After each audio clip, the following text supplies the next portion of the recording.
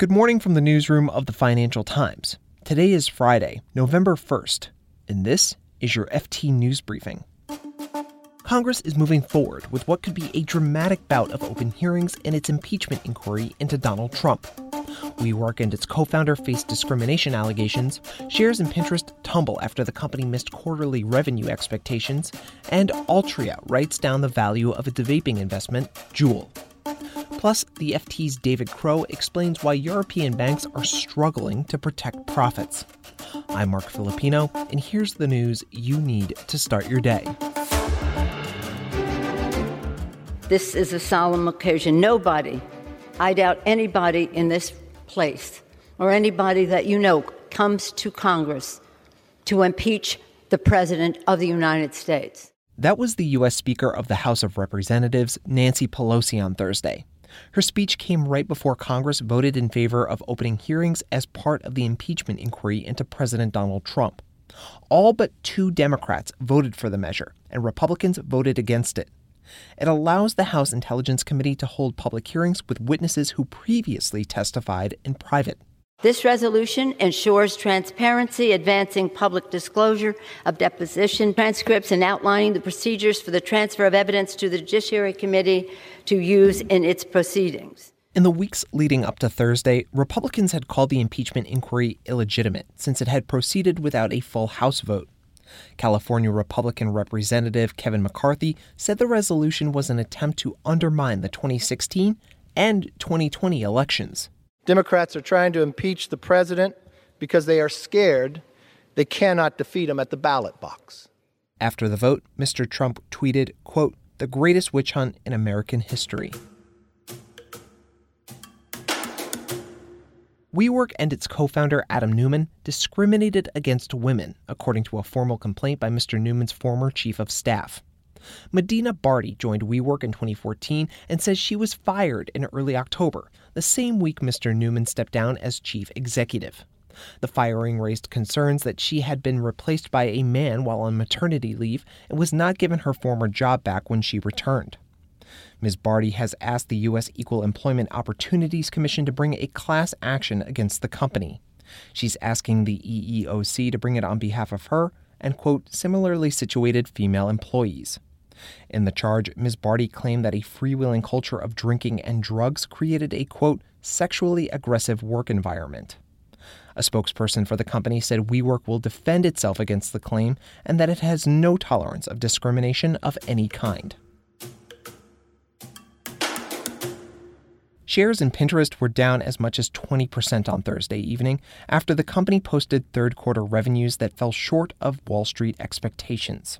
The image search platform reported revenues that rose 47% in the quarter, but that still missed consensus forecasts. And active user numbers increased by 28% year over year to more than 322 million. But analysts note that U.S. sales growth and the amount of advertising revenue raked in from those users was disappointing. And e-cigarettes had once been championed as a safer alternative to traditional cigarettes. But U.S. medical experts have tied at least 30 deaths and more than 1,600 hospitalizations in the country to vaping-related illnesses. And now tobacco group Altria has written down the value of its investment in e-cigarette startup Juul. Altria agreed to pay about $13 billion for a 35% stake in Juul last December. It's now written down that investment by more than a third. Altria said the decision to record the impairment was driven by a few things, including various e-vapor bans in certain U.S. cities, states, and some international markets. And here's a story you should know more about. There's been one overarching theme in the latest round of quarterly bank earnings. European lenders are struggling, especially when you compare them to their American counterparts. Now, there's already been a big divide between these two regions. Let's put it this way. A report from McKinsey said that for North American banks, the average return on equity was 16% last year. For banks in Western Europe, that number was 6.5%. But new revenue pressures could widen that gulf even further. The FT's banking editor, David Crow, explains. There are a variety of factors. The main one is that America is a very good banking market. The fees are higher.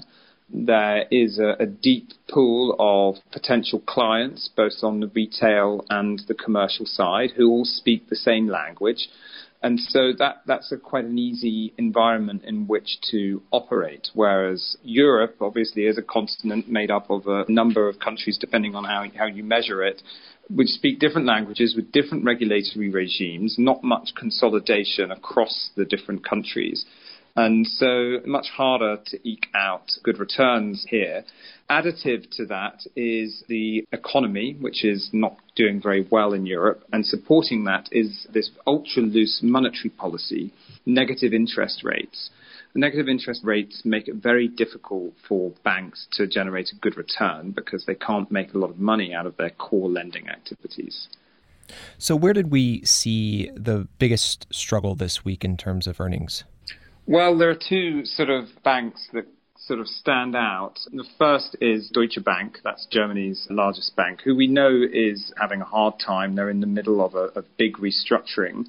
The unit that trades fixed income securities didn't do very well at all. It was down 13%, making it one of the worst performers globally and in Europe.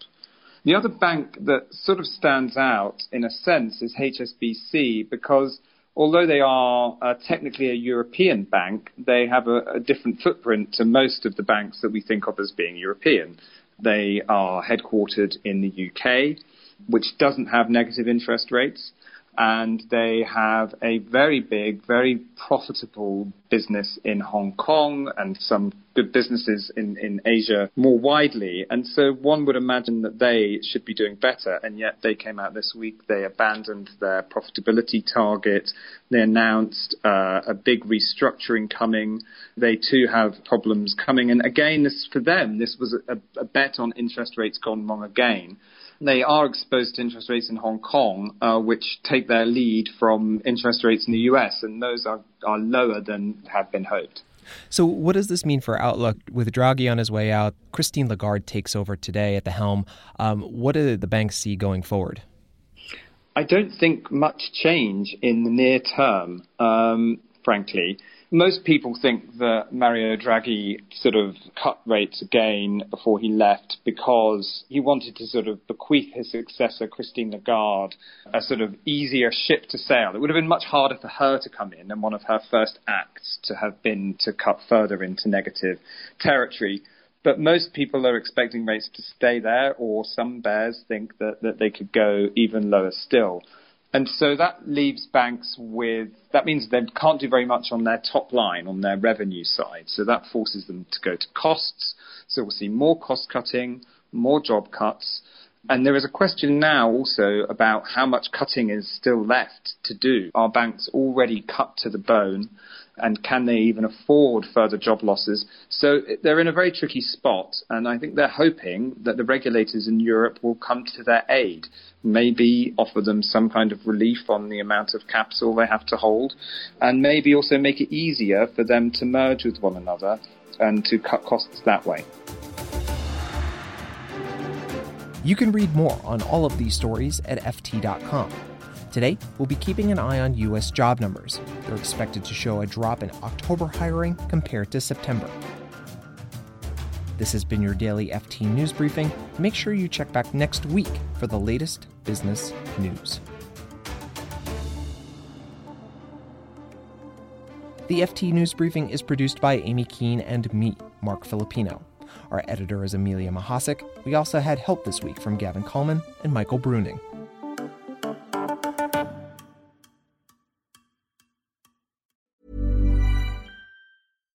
Hi, I'm Daniel, founder of Pretty Litter. Cats and cat owners deserve better than any old-fashioned litter. That's why I teamed up with scientists and veterinarians to create Pretty Litter. Its innovative crystal formula has superior odor control and weighs up to 80% less than clay litter. Pretty Litter even monitors health by changing colors to help detect early signs of potential illness. It's the world's smartest kitty litter. Go to prettylitter.com and use code ACAST for 20% off your first order and a free cat toy. Terms and conditions apply. See site for details. Even when we're on a budget, we still deserve nice things. Quince is a place to scoop up stunning high-end goods for 50 to 80% less than similar brands. They have buttery soft cashmere sweaters starting at $50, luxurious Italian leather bags, and so much more. Plus, Quince only works with factories that use safe, ethical, and responsible manufacturing. Get the high-end goods you'll love without the high price tag with Quince. Go to quince.com/style for free shipping and 365-day returns.